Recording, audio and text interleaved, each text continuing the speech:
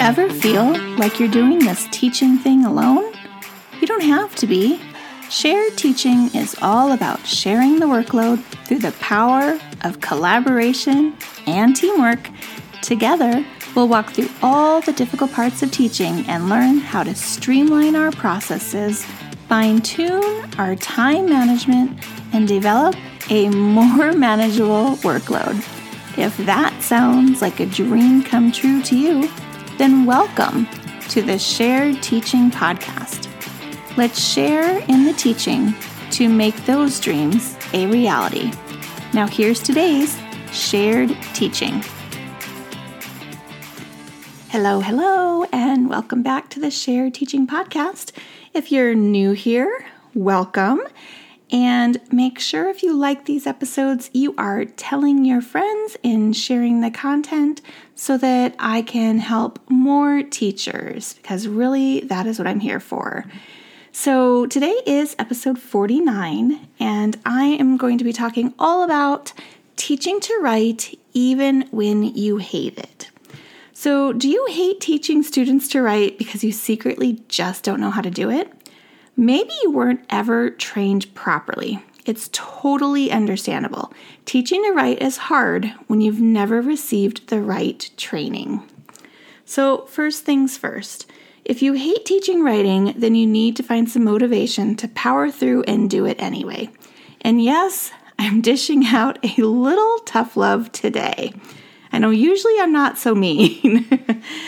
So the National Assessment of Educational Progress, or NAEP, found that only 28% of students in fourth grade are proficient in writing. So let me just let that sink in. 28% of fourth grade students are proficient.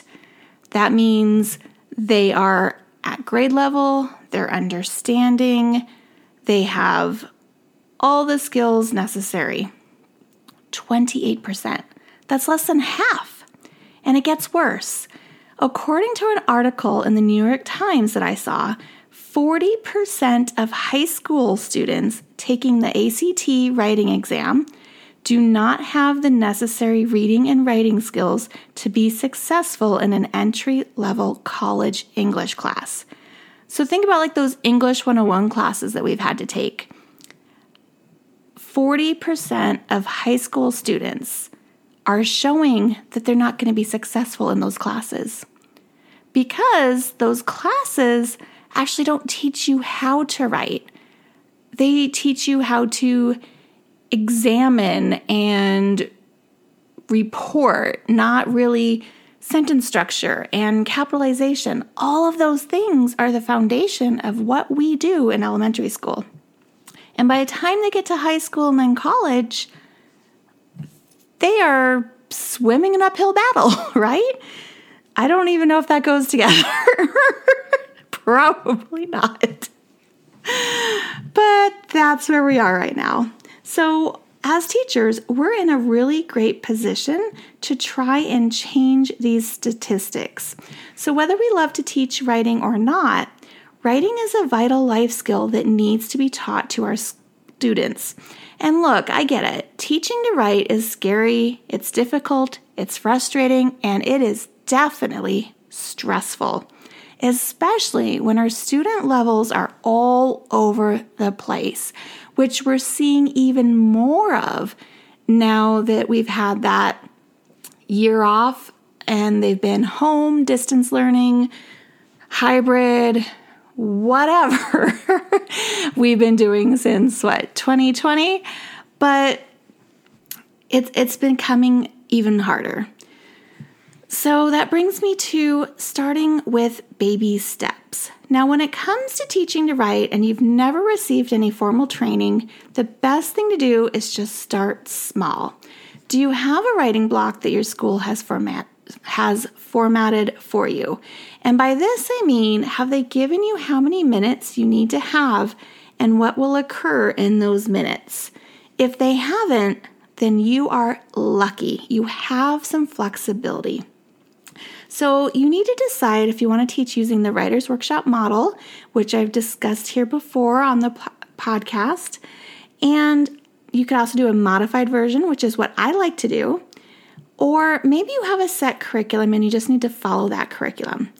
I highly recommend using my framework to teach Writer's Workshop, where all the students are at the same point in the same writing process at the same time. This makes the class much easier to manage. In my post, What is Writer's Workshop?, I provide an overview of the sections necessary in Writer's Workshop, so I'm not going to go back over those today, but you can go ahead and take a listen to that episode, or you can visit sharedteaching.com/podcast, and you can find it there or under the Literacy tab. So once you figure out how you want to lay out your writing time, the next step is deciding what to teach.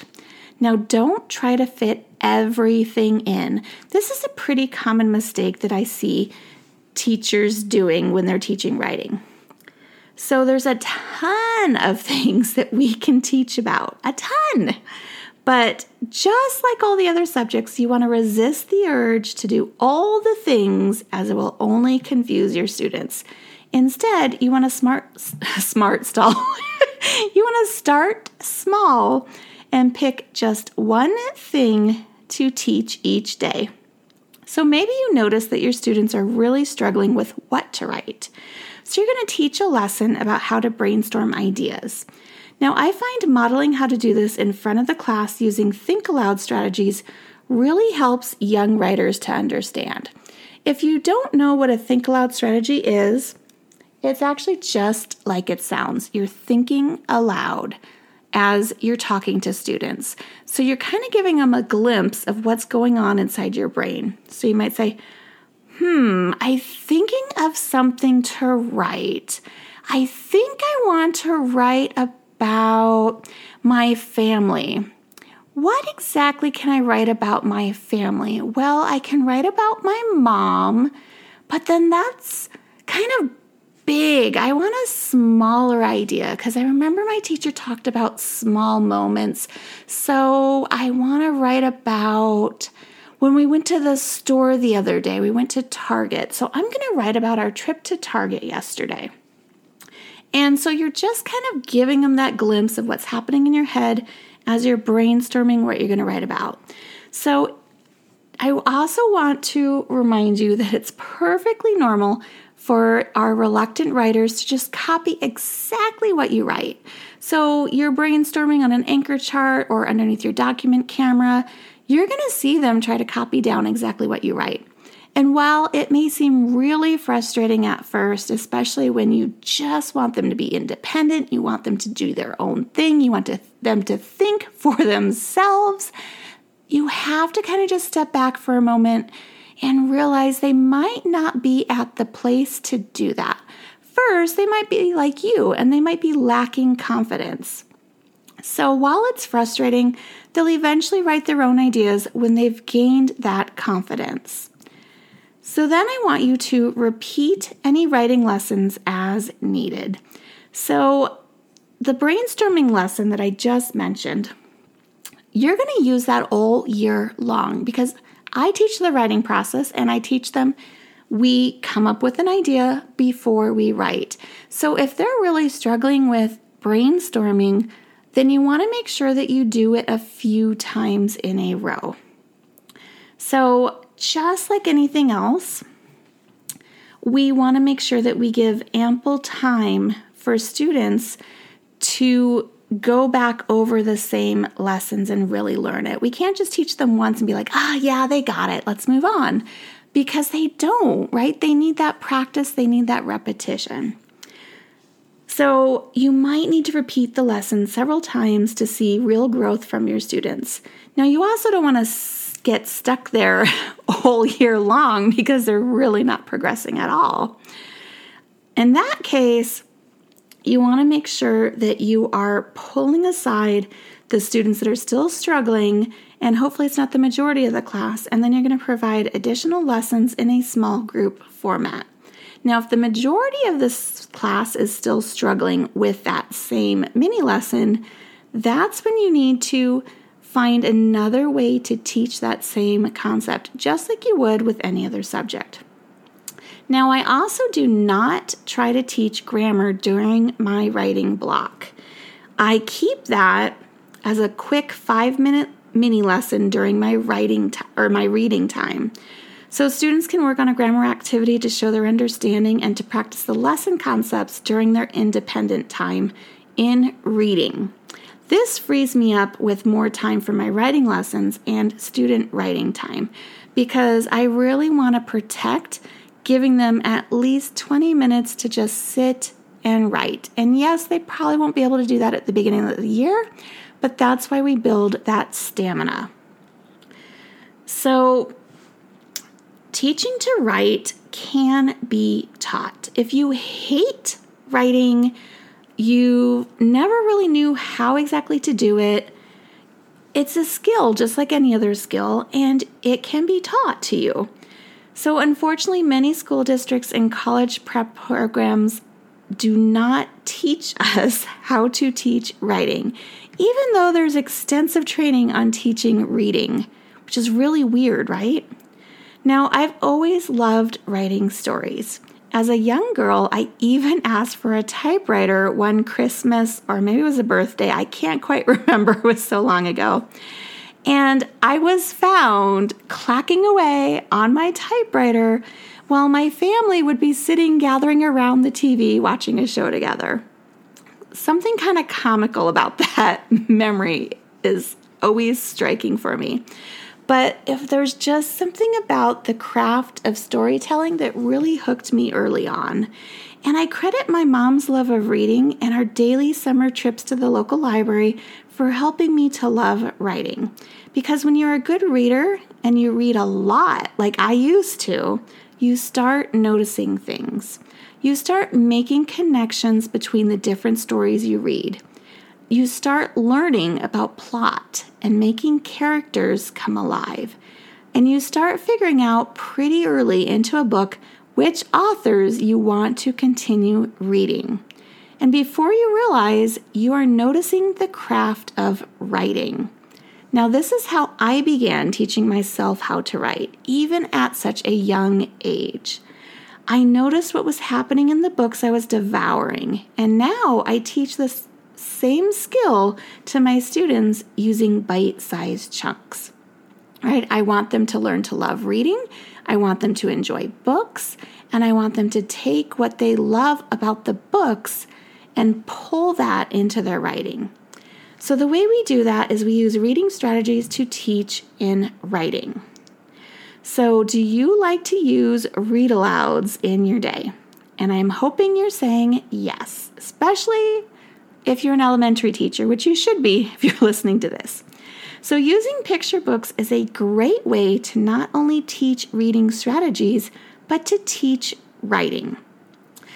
Ideas by Jivey has some great and informative videos on using mentor texts in reading, and you can find them on her website, which I've linked in this blog post.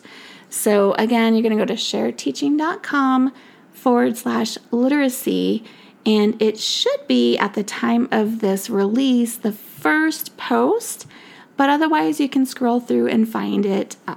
Teaching to Write Even When You Hate It was the name of this blog post. So when we teach what authors do using a mentor text, we're teaching students about the craft of writing at the same time, right? We're getting more bang for our buck. We're noticing what is happening with word choice to describe characters, which can then be applied through the lens of teaching to write.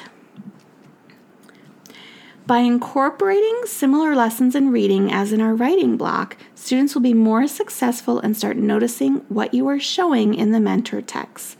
I often teach my writing units using several key mentor texts to help anchor students' learning. So by that I mean I'm not choosing like 20 different texts and it's a new one every day and I'm pulling something different out of each book all the time. I'm really just sticking with just a few, maybe 2, maybe 3, really depends on the unit and how long it is. And we're just rereading key parts and looking for a specific focus.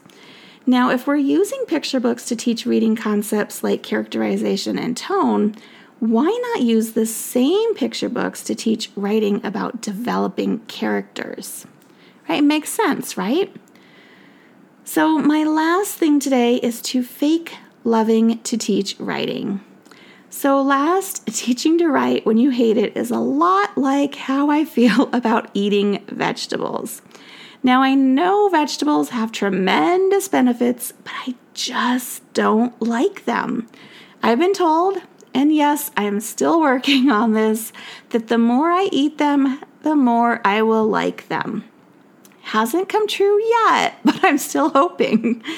And I view teaching writing in the same way. The more we do it and the more we find our groove, the easier it becomes.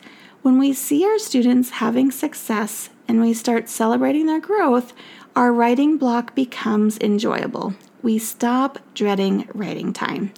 Now remember to start off with small steps. Smile through the teaching and enjoy your students' growth. Before you know it, you'll be confident in teaching writing, and you may even be looking forward to it each day. At least that's what I'm hoping. I really have also hoped that you enjoyed this lesson or this podcast episode. Sorry, it's very late as I'm recording this. And if you have, again, please feel free to share it with a friend. Tell them about the Shared Teaching podcast. I would love to have more listeners. And feel free to go ahead and leave a review in iTunes or wherever you like to listen to your podcasts. And I will be in touch with the next episode coming soon. Now, before I leave, I want to mention that I am opening the enrollment soon to my very first writing course. Now, you know I've been talking about writing a lot lately on my podcast, but I also just love writing. I love teaching it to students. I love seeing their progress at the end of the year. I love seeing what they create, and I really want to bring that enthusiasm to you. So I'm only opening for a very small amount of people, and I want to keep it small because I want this to be a collaboration, just like I always mention in the beginning of these podcast episodes. Shared teaching to me is bringing teachers together, it's working together, and that's what I want for this first course. I want you to work with me as I build the course. So it's not built yet. It will be built as we go through it. So I've outlined what each of the lessons should be, but those who are going to join me will actually have input and be able to tell me what lessons they would like to see and what would benefit them most. So if this sounds interesting to you, go ahead and send me an email, susan@sharedteaching.com. I would love to hear from you, and I am hoping for doors to open on June 15th, so mark that date in your calendar. Bye for now. If you've loved this show, then join me in sharing the teaching, hitting that subscribe button, and leaving us a review on iTunes, so we can be found by more teachers like you who are ready to start sharing the workload. I hope you've enjoyed this episode. Find new episodes each week on sharedteaching.com. Thanks for listening to the Shared Teaching Podcast.